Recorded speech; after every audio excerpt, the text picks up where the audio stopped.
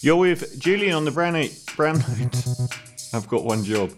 Kristina Keneally, please come and save Australia. Please, I beg you, find some way to stop being senator and take leadership of the Federal Labour Party. I'm begging you.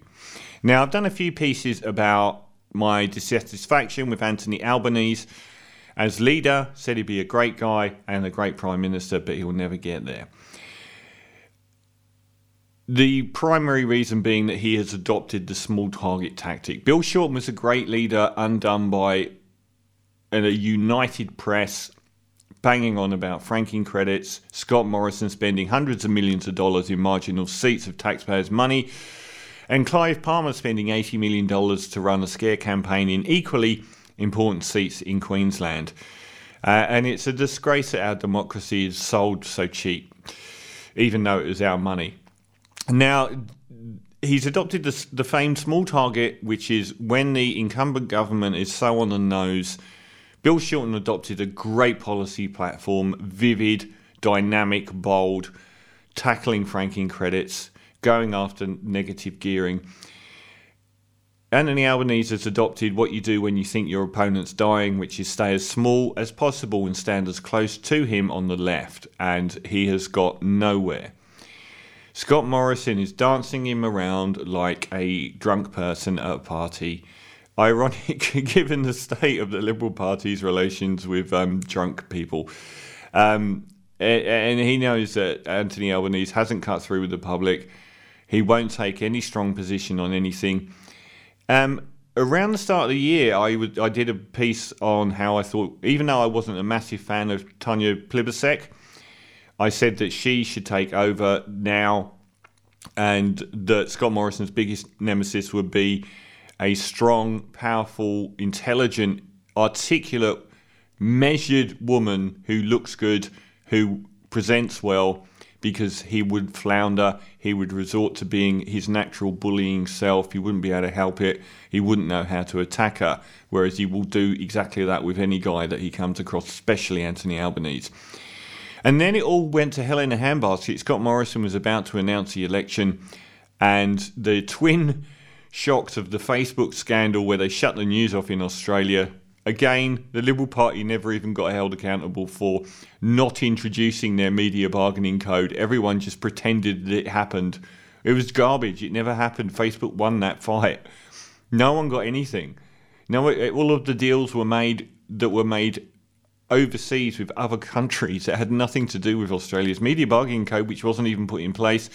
And the other thing was the Brittany Higgins rape scandal. And I said at the time that was his end. I also put a piece on near Christmas saying about how Scott Morrison was on much thinner ice than everyone says he is, and how he was a scandal away.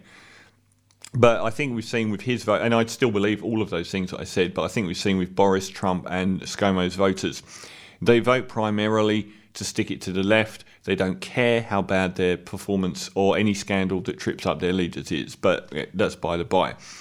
So suddenly Anthony Albanese was presented with the perfect paradigm.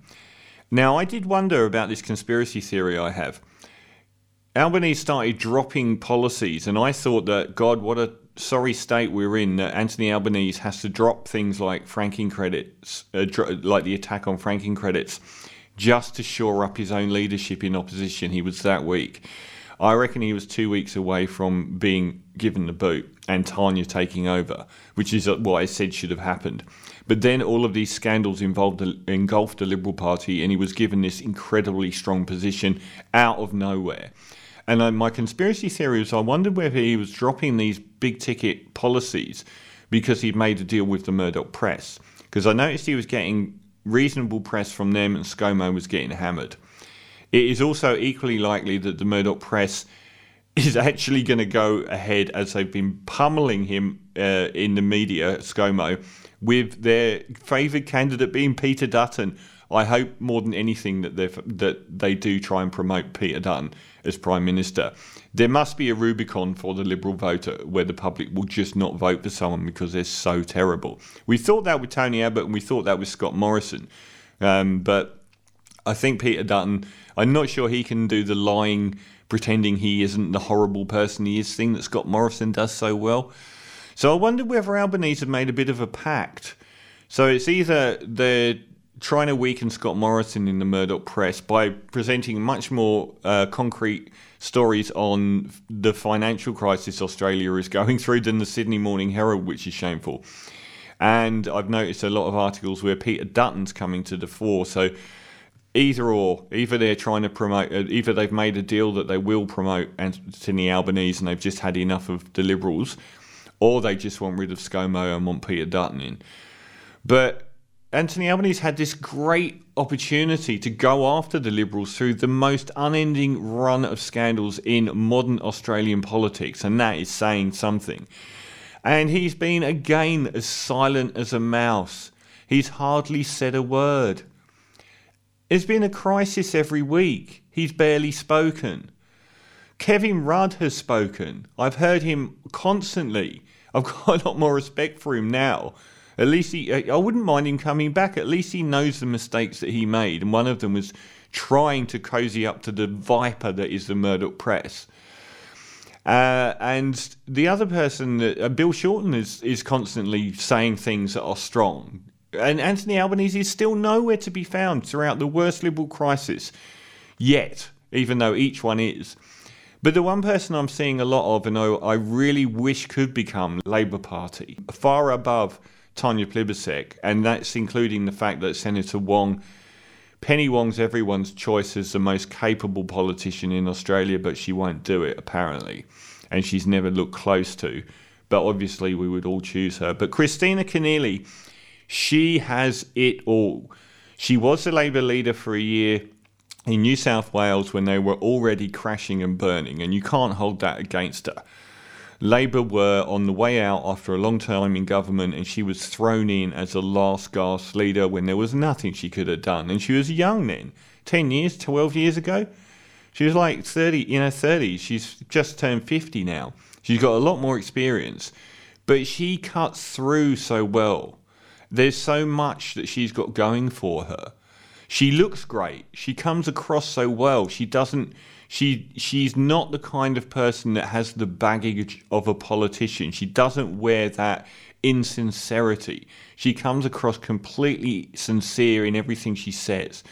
She doesn't have any baggage that they can bash her with. She's very articulate, intelligent, so empathetic. It's so telling that she was the one that went out to Christmas Island to view that family that had been held indefinitely in detention in horrible conditions just as a punitive measure by Peter Dutton. Scott Morrison wouldn't know what to do with Kristina Keneally. She would run rings round him. She is the embodiment of what Australia needs, particularly in the aftermath of our incredible women problem here, in politics and outside of politics. She would cut through the news media so well. She seems sincere. She seems heartfelt. Every time I look at Scott Morrison and I see those lying eyes and that smug, arrogant smirk, she is the polar opposite of him, and he wouldn't know how to fight her. So please, for the love of God, Kristina Keneally, can you find a way to lead the Federal Labour Party? I'm begging you. And if not, you have to get Tanya in, because even given the amount of open goals that Anthony Albanese, he is still not stepping up to the plate. So Tanya, but please, Kristina Keneally, just try and get out of the Senate and take the leadership, because you would win. I guarantee she would win.